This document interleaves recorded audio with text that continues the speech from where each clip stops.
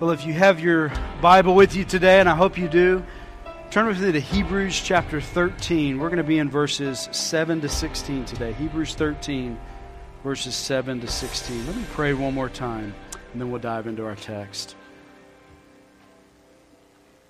Father God, all of our hope, all of our strength, all of our life is in you. There's no hope really without you. There's no strength for righteousness and faithfulness without you. There's no real, deep, eternal, soul-satisfying joy in our lives without you. And Lord, we're here to confess that. Lord, as we turn our minds and our hearts to your word, we confess this is how you primarily speak to us. But we know that we need the Holy Spirit to come and meet your word in a way for us to really see what you have for us today. I pray, Father, that your Spirit would come and that he would fill this room in such a way that he would convict us where we need conviction. Where he'd give us eyes of faith to see and to trust in areas where we are not trusting you. Where he would give us joy where we lack. Where he would just draw us up to you today as we look at your word. Spirit, just fill this room and do that work that only you can do. Lord, I also pray just to that end that I would not say anything out of step with your will or your word, but I would simply hide behind the cross. Do a good work in these next moments together. It's in Jesus' name we'll pray. Amen. Well, last year I met an older pastor that I just really connected with. And C.S. Lewis had this idea that friendship is really forged in a moment where a couple of people say, yeah, me too. And it was kind of one of those moments. I mean, he was me in like 30 years. And if you're wondering, he looked great. It's my one dad joke I get, okay? In all seriousness, he had just been faithful in a church for decades. He had been a faithful gospel witness in that community. He had helped lead that church through different stages of growth. However, the funny thing was, as we got into this passage, and it's this great charge of faithfulness, and what does the faithful life look like? And I immediately thought of him. It's this great example for me of what faithfulness looks like. But the strange thing was, as I was trying to develop this illustration for the sermon, I couldn't remember his name. And I actually couldn't even remember the name of his church. And even further, as I was thinking about, okay, well, how do I look it up and find it? I couldn't even remember the name of the town of the church that this guy was pastoring. He was ordinary. He was boring probably to most people. But that's many times what faithfulness is. Listen, some people get the headlines, even within Christianity. But I think God cares less about that. And he cares more about that ordinary, maybe even boring faithfulness. That's what's beautiful to him. That's what's beautiful about this passage. You see, what does ordinary faithfulness look like? Whatever that is, I actually think God thinks that's extraordinary. There's something extraordinary about someone just faithfully, day in, day out, week in, week out, year in, decade after decade, just being faithful. In order to understand faithfulness, he's given us this glorious passage here at the end of Hebrews 13 to lay out what extraordinary but maybe boring faithfulness looks like. That's why this passage is important. Because it just shows us ways that ordinary Christians can have extraordinary faithfulness. We're in the second to last message on this book of Hebrews if you're new with us. We actually started this in September of 2019. We've started it and then stopped at different points. This has been a very deep dive into Hebrews. It's a complex book. It's a beautiful book. But at the end of the day, what Hebrews is all about is that Jesus is better. And the reason why he makes that case over and over and over again is because people were tempted to fall away believing that other things were better. And so what he does in almost this circular fashion is he just makes this case that whatever is tempting you to fall away, whatever you think is better, Jesus is actually better. Now, about chapter 10, he makes this shift from these glorious theological truths, these lofty ideas, down to the practical. down to these kind of clear admonitions and commands. And that's where Hebrews 13 sits. I want to give you today 4 commands on how to live a faithful life. These are just straightforward, they're direct, but they're built upon all this lofty and glorious theology. The first command is to imitate leaders who ministered the word. Imitate leaders who ministered the word. Let me read verses 7 and 8. Remember your leaders, those who spoke to you the word of God. Consider the outcome of their way of life and imitate their faith. Jesus Christ is the same yesterday and today and forever.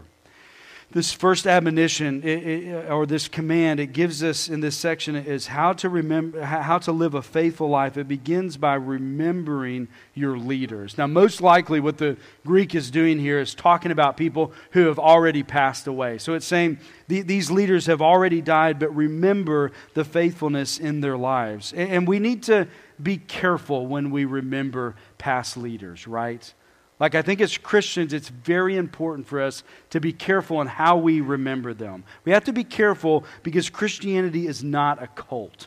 Like, we're not supposed to deify leaders. We're not just to parrot what leaders say. We're not to just hold them up on this pedestal as if they're Jesus. We already have a Jesus. And as it says in verse 8, He's the same yesterday and today and forever. Every leader that I know that has impacted my life, they're a mixture of virtue and vices.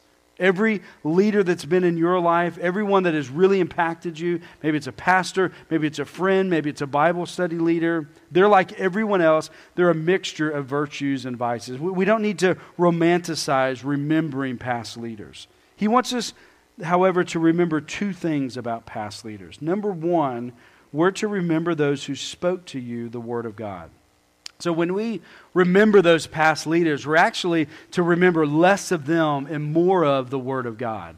That's what he's calling us to, is to remember those who faithfully explained and then applied God's Word to your life. And that's what you're to remember, is ultimately you're to remember their teaching of God's Word. And that really gets to the heart of biblical leadership within the church.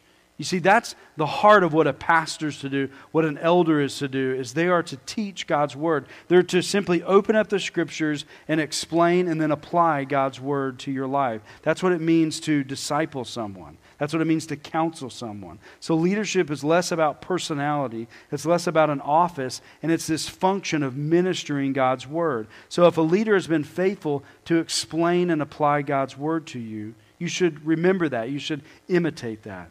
Second, that he wants us to remember in verse 7 is the outcome of their way of life. So many leaders can be mesmerizing on stage. They can be these lofty orators with these brilliant minds, but sometimes their character doesn't match their giftedness. And listen, that reality right there, I think that is the weakness of the American church.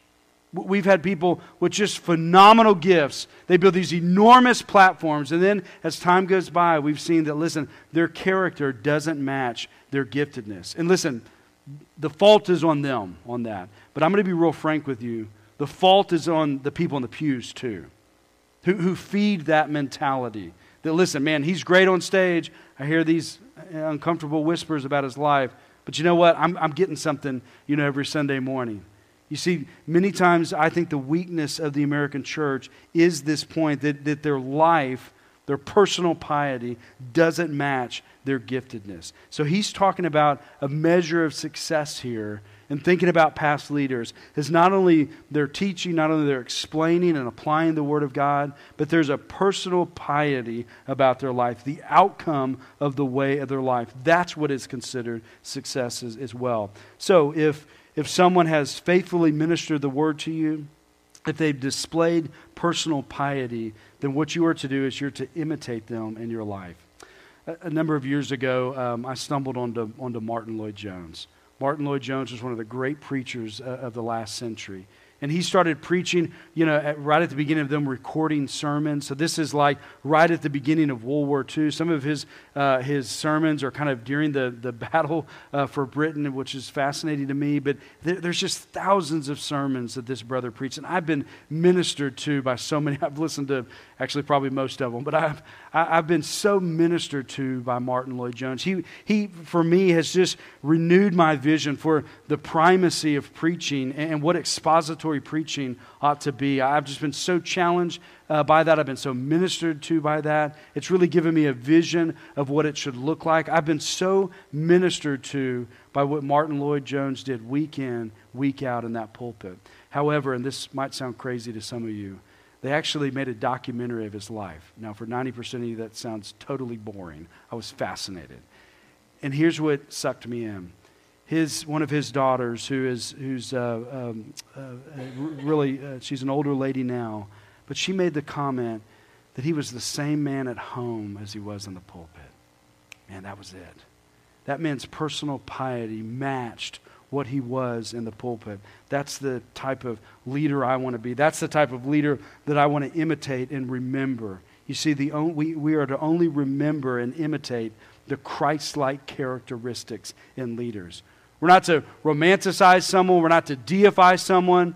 We're not to be a cult. We have Jesus to worship, not some human out there. Jesus is the one who is the same yesterday, today, and forever. Leaders are going to come and go in your life. They're going to be a mixture of virtue and vices.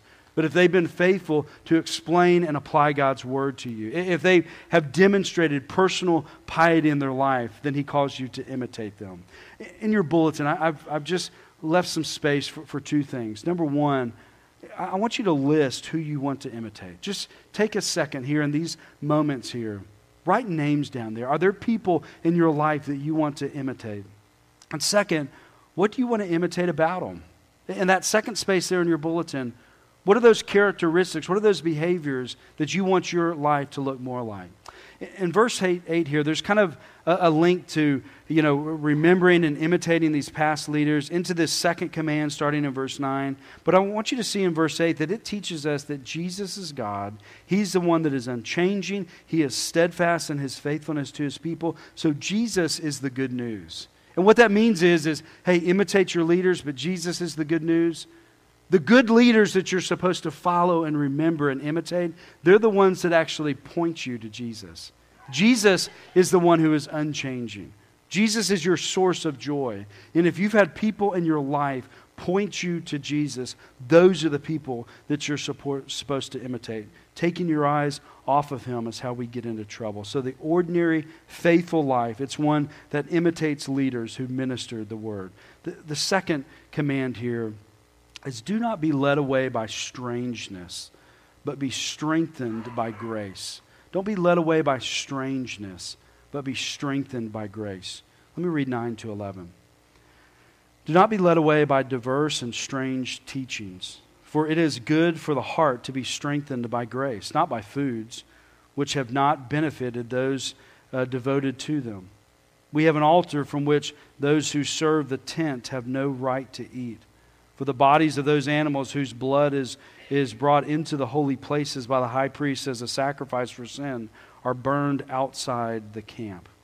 So the ordinary faithful life, it's about not being led away by strangeness. Strangeness is the idea of something that is novel or odd or foreign. It's the opposite of what is tried and true and tested, what is known, what is plain, what is clear. So the nature of this strange teaching that he's referencing, it has something to do with food. Now, like a lot of Hebrews, we don't always know the ins and outs of what he's specifically referencing, but he's probably or likely referencing what was going on in 1 Corinthians 8. If you remember 1 Corinthians 8, they had this question of what do we do with food sacrificed to idols?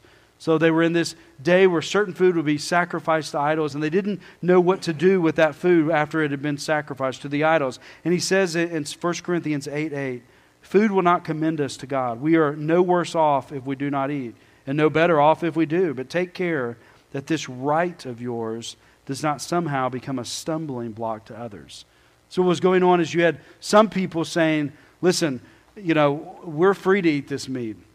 That idol that had been sacrificed to, that's not a real God. That's not something real that happened, so we should have the freedom to eat the meat. In fact, it's a mature and spiritual thing if we do. And then on the other side, you would have someone say, listen, there's something demonic about that whole process of sacrificing food to idols. We shouldn't touch that. We should be away from that. In fact, it's spiritual and it's mature not to eat the food sacrificed to idols. So you had this division that happened in the church as a result of something that I think was an honest disagreement. This legalistic division had arisen in the church. What we need in those moments is wisdom and discernment.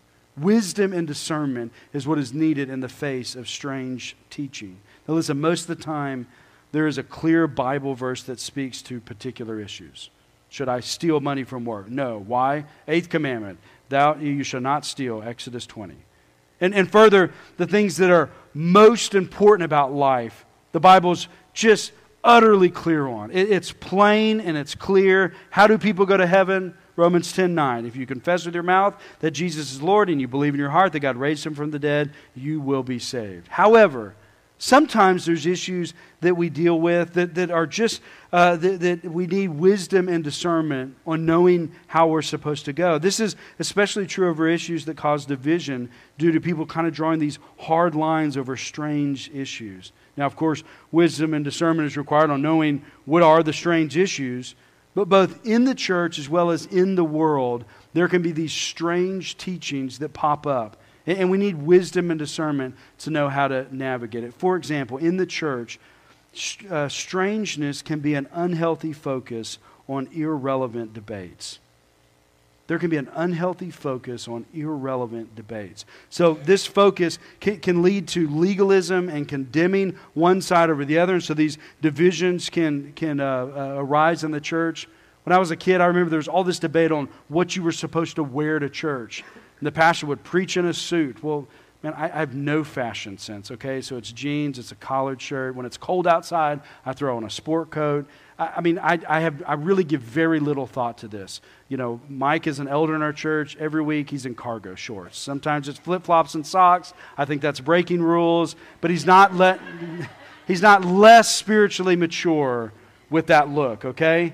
The point is, it's one of those irrelevant debates, really. So where would you want to wear it? It's not really a connection to your spiritual maturity. But we can have these types of divisions in the church.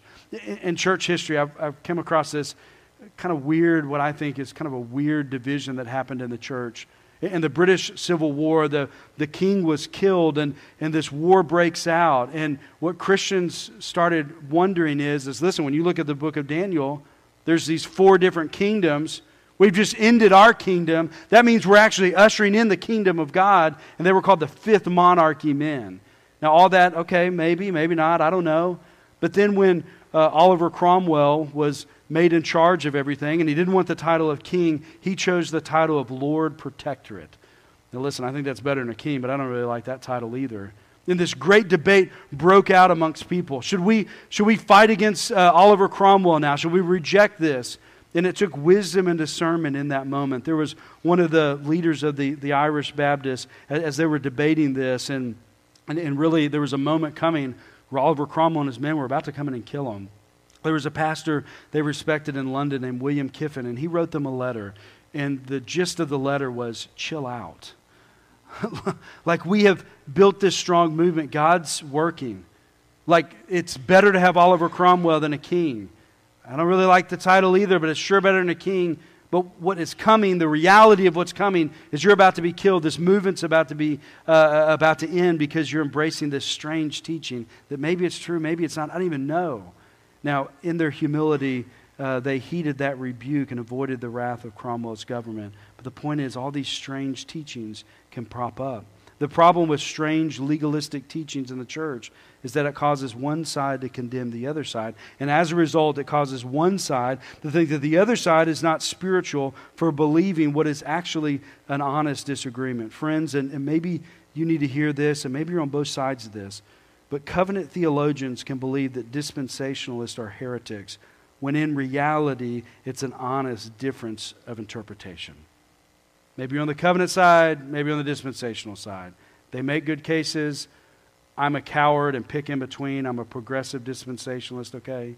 But listen, you can be faithful. You can be mature on both sides of that debate. It's not an irrelevant debate, but how we handle it matters.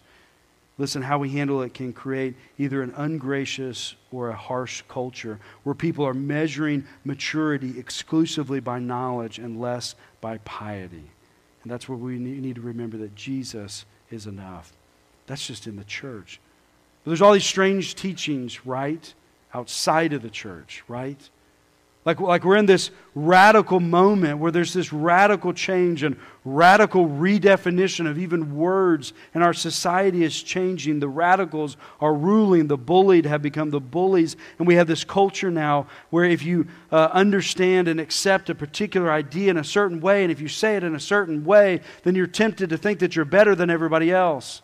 And we have this culture that has come up, this cancel culture where people are condemned, this socially constructed ethic and moralities that are happening that is bringing this harshness and ugliness and lack of love in our society. I want you to hear that Jesus will never cancel you.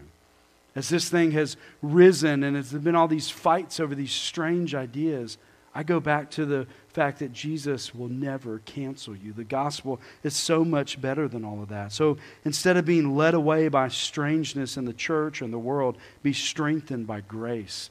The counterbalance here is in verse 9, where he starts talking about priests and sacrifices and altars. He goes back to the gospel. These are themes that are all throughout Hebrews. And what he's saying here is we have something better. We have the grace of God. We have the gospel, and be strengthened by the grace of God.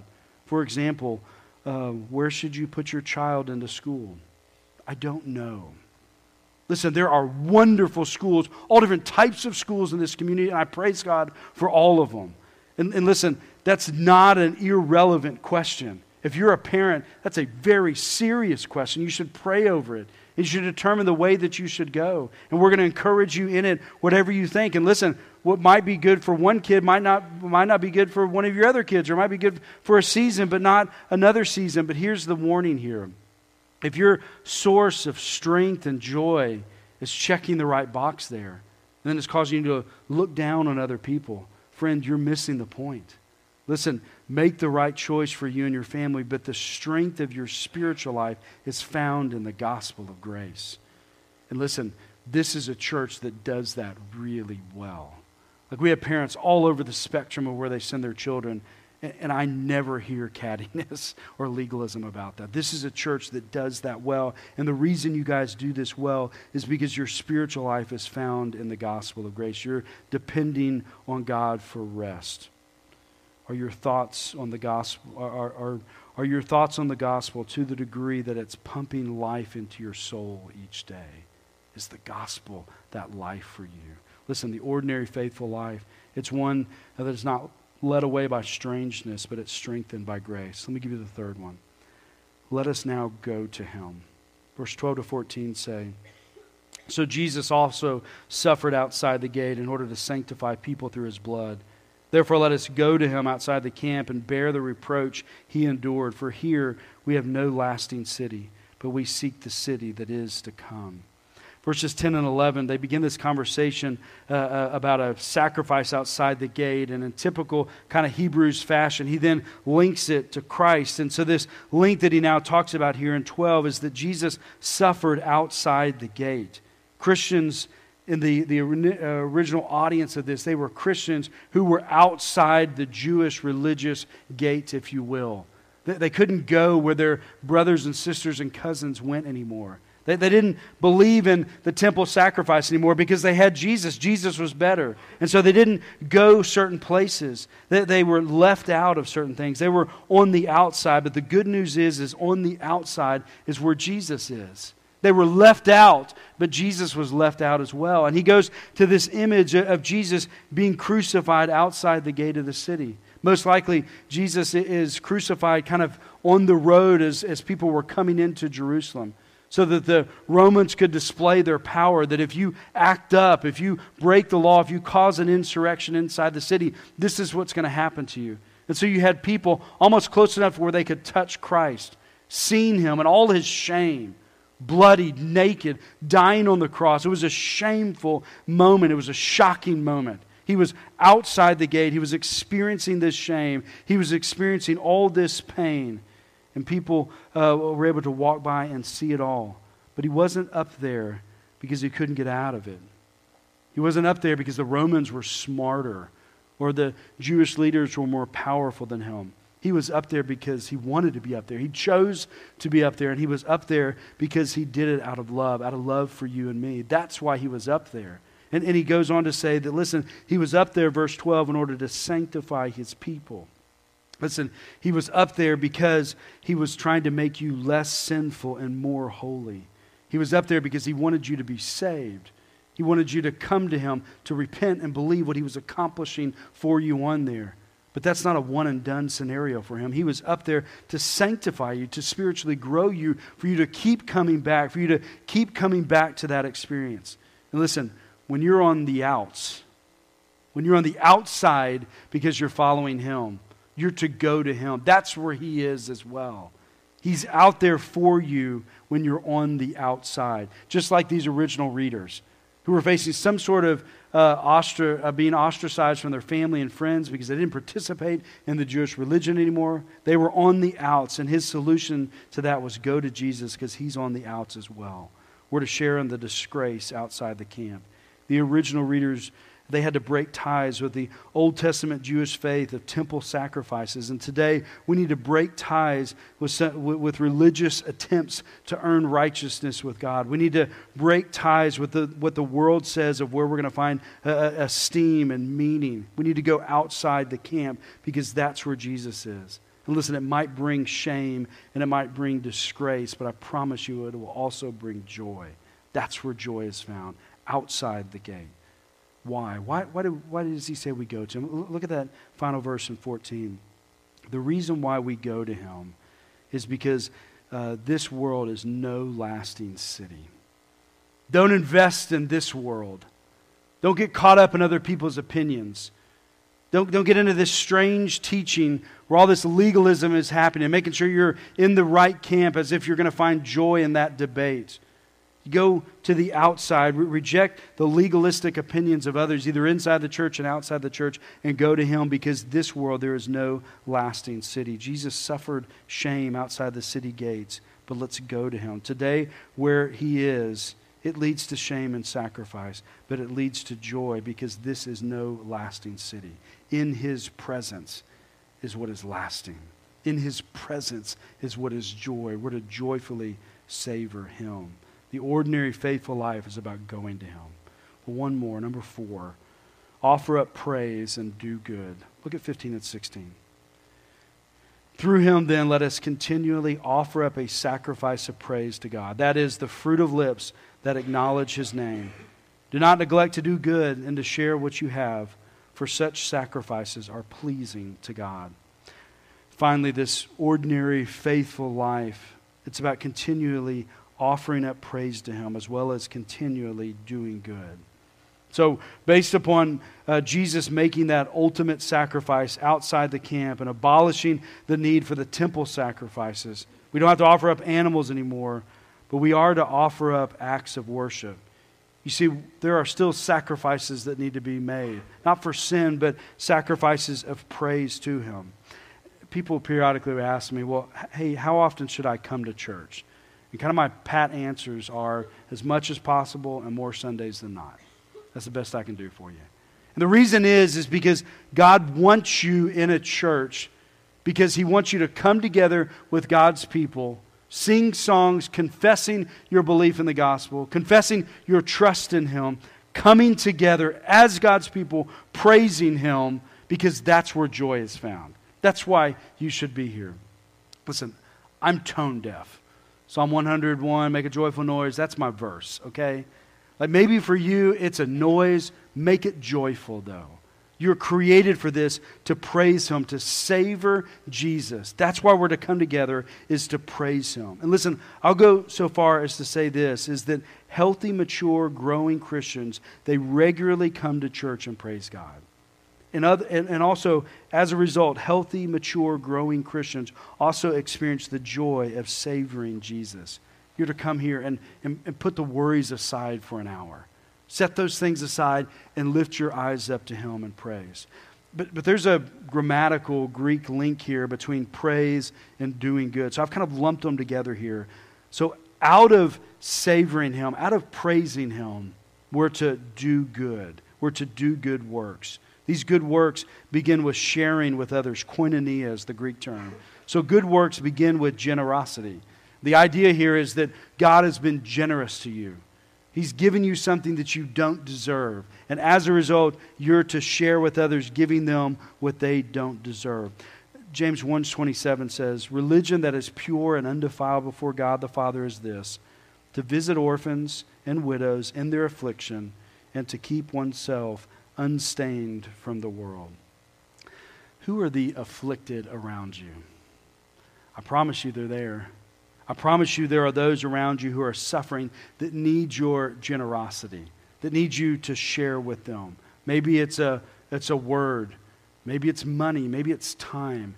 Maybe it's wisdom. Maybe it's encouragement. Who's afflicted around you, and how do you need to do good to them? Friends, the extraordinary, ordinary Christian life, it's one in which people follow the example of leaders who've ministered the Word of God to them. It's one where you don't get caught up in strangeness, but the gospel becomes this thing that strengthens you, that pumps life into you. You're to go to Him, especially when the world shames you and condemns you, and you're to continue to praise Him and to live a life marked by good works. Now listen, a life like that, it does not grab headlines, okay? It doesn't gain more followers or likes on social media. Maybe it doesn't make you popular at school. Maybe it doesn't help you rise in your company. It might make you boring in most people's eyes. But I think there's a beauty to that boring. I think there's a beauty to that ordinary faithfulness. Listen, it will make you a better friend. It'll make you a better husband. It'll make you a better wife. It'll make you a better child. It'll make you to your parents. It'll make you a better parent. It'll make you a more faithful employee and a better boss and a better citizen. More importantly, that faithfulness will cause you to glorify God with your life. That faithfulness will lead to a life that has real eternal impact and meaning in this world. And that type of faithfulness, it'll lead to the experience of joy and joy everlasting. What he's talking about here is the good life, the happy life, the meaningful life, the faithful life. It's ordinary. It's meant to be accessed by ordinary people, not extraordinary people only. The world will look at it and think it's boring, but there's something really beautiful to it. Friends, I wanted you just to understand with your mind, what does the faithful life look like? And the reason for that is I don't want you to waste years and decades confused. I don't want you just to spend all that time chasing different things. I want you to understand what faithfulness is. However, I wanted it to maybe be one more step further. I wanted you to just see this as beautiful. It's right. Hebrews 13 is right. But I also want you to see it as good. I want you to desire this life. I want you to see it as a blessing to you and a blessing to others. But if you're anything like me, you probably have looked at this list and these commands and wondered, man, this one doesn't mark my life. That one isn't true of me. Listen, if you're humbly honest today and you look at this list and you see gaps in your own life, I just want to encourage you with something. I want to just encourage you to go where Paul went when he saw the weaknesses in his own life. In 2 Corinthians 12:9, Paul is wrestling with his own weaknesses. And it says that he took those to Jesus and he prayed about those things. He wanted God to take those things away. And he said that Jesus responded with, "My grace is sufficient for you.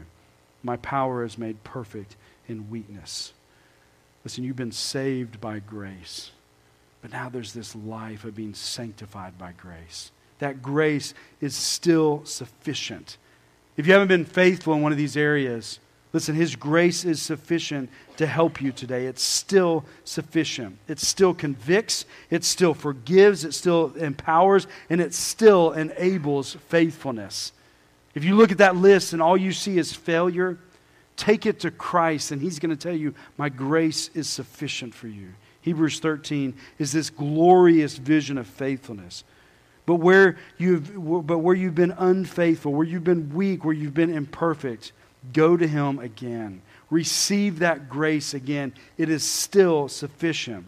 In other words, friends, it's never too late. You're never too far gone. His grace is still sufficient. I read a little article this week about a guy named Chris, and he loved Nashville. I thought that was odd, and it kind of caught my eye. But Chris had grown up in the church. He had, and his kind of passion as a kid was music. He devoted himself to music, and the older he got, that's what he wanted to be. He wanted to be a professional musician. And so after graduating high school, he had the opportunity to go to Nashville, and he got to play with all these different stars. He could name drop some people that he'd played with, and he was making it. He was making it as a working musician. And that was kind of his link to this love of Nashville. He loved the music, he loved the halls, he loved the bars, he loved the shows, he loved the events. He loved the real cosmopolitan feel of Nashville and all the buzz of the city. He loved the innovation of the city. He even loved kind of the history of the city. And as Nashville was growing, he got really into just loving all the new buildings that were being built. Again, he just fell in love with the Nashville scene. When Chris was in his early 50s, his father died. And the death really rattled him, as it does, and it caused him to really reevaluate some things. And when he kind of had a quiet moment with his mother shared a couple of really sweet things to him. She first shared that she wanted him to know how proud his father had been of him and just all that he had accomplished in the music scene. And that was really important to him. And she shared with Chris that, man, your dad just talked about that all the time with his friends, of all the different things that you were doing. He was really proud of you. And then she said, I also want you to know that your dad prayed every day that you would return to church. See, when he went off to Nashville, he never plugged into a church. He never got involved. If you ask him, he would claim to be a Christian, especially when it was to his advantage. But he kind of kept it quiet.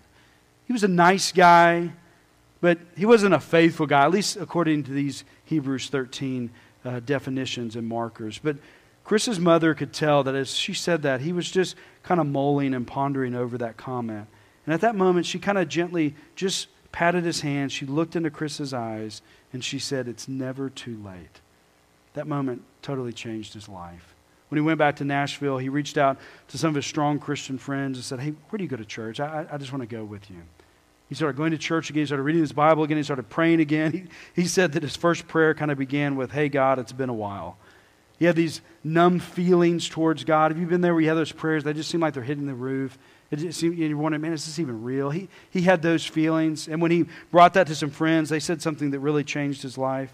They said, hey, they really challenged him to not let his feelings shape his theology, but let his theology shape his feelings. I thought that was pretty good. He really embraced that and just pushed into faithfulness even when he wasn't feeling it. And then the feelings followed. And in the article, you kind of fast forward 5 years, and then Chris is then faithfully walking with the Lord. It isn't glamorous like the other things that were going on in Nashville. Probably to many people's eyes, it was really boring, but he confessed that it was soul satisfying. He was this professional guitar player, and he was playing in the children's band for the children's ministry at church. But he got plugged into a small group. He was meeting weekly with some men at church for Bible study. And listen, he's been known to kind of quietly help people when tangible needs pop up. But at the end of the day, what's most important is Chris is going to Jesus every day. He's savoring Christ. He's finding his joy in Him. When he's alienated because of his faithfulness, he finds strength in the gospel. He's not sidetracked by silliness, but he has a singular focus on Christ. Friends, that's what faithfulness looks like. Is faithfulness good to you today? Does this list mark your life? Is faithfulness boring to you? Or is faithfulness beautiful to you today? Can those around you say, listen, that guy's faithful, that lady is faithful, and I'm blessed from it? Listen, what on this list challenges you today? Chris had ignored Jesus for decades, but he learned that it was never too late. Friends, it's never too late. No matter where you are today, if you look at that list and it doesn't mark anything in your life, it's never too late. It's never too late to turn and just experience that sufficient grace of Christ again. Faithfulness is this ordinary thing that it really is extraordinary. No one's going to write a book about you. No one's going to make a movie about you. But those things are not what is important. This faithful life, that's where you find joy. It was boring to some, but in reality it was beautiful. His ordinary faithfulness. Is that extraordinary to you today? And if it's not, ask Him to change your heart. Father God, thank you for this passage. For this moment that you do many times in your word, you just provide direct, plain, clear teaching on the way that we are to live. Help all of us, these ordinary Christians, live out this ordinary, extraordinary, faithful life. Help us where others think it's boring. Help us to see it as beautiful. Help us to go to you and find strength in the gospel. That the gospel be this thing that just pumps life into us each and every morning. Help us to be a people that find joy savoring you. It's in Jesus' name we'll pray. Amen.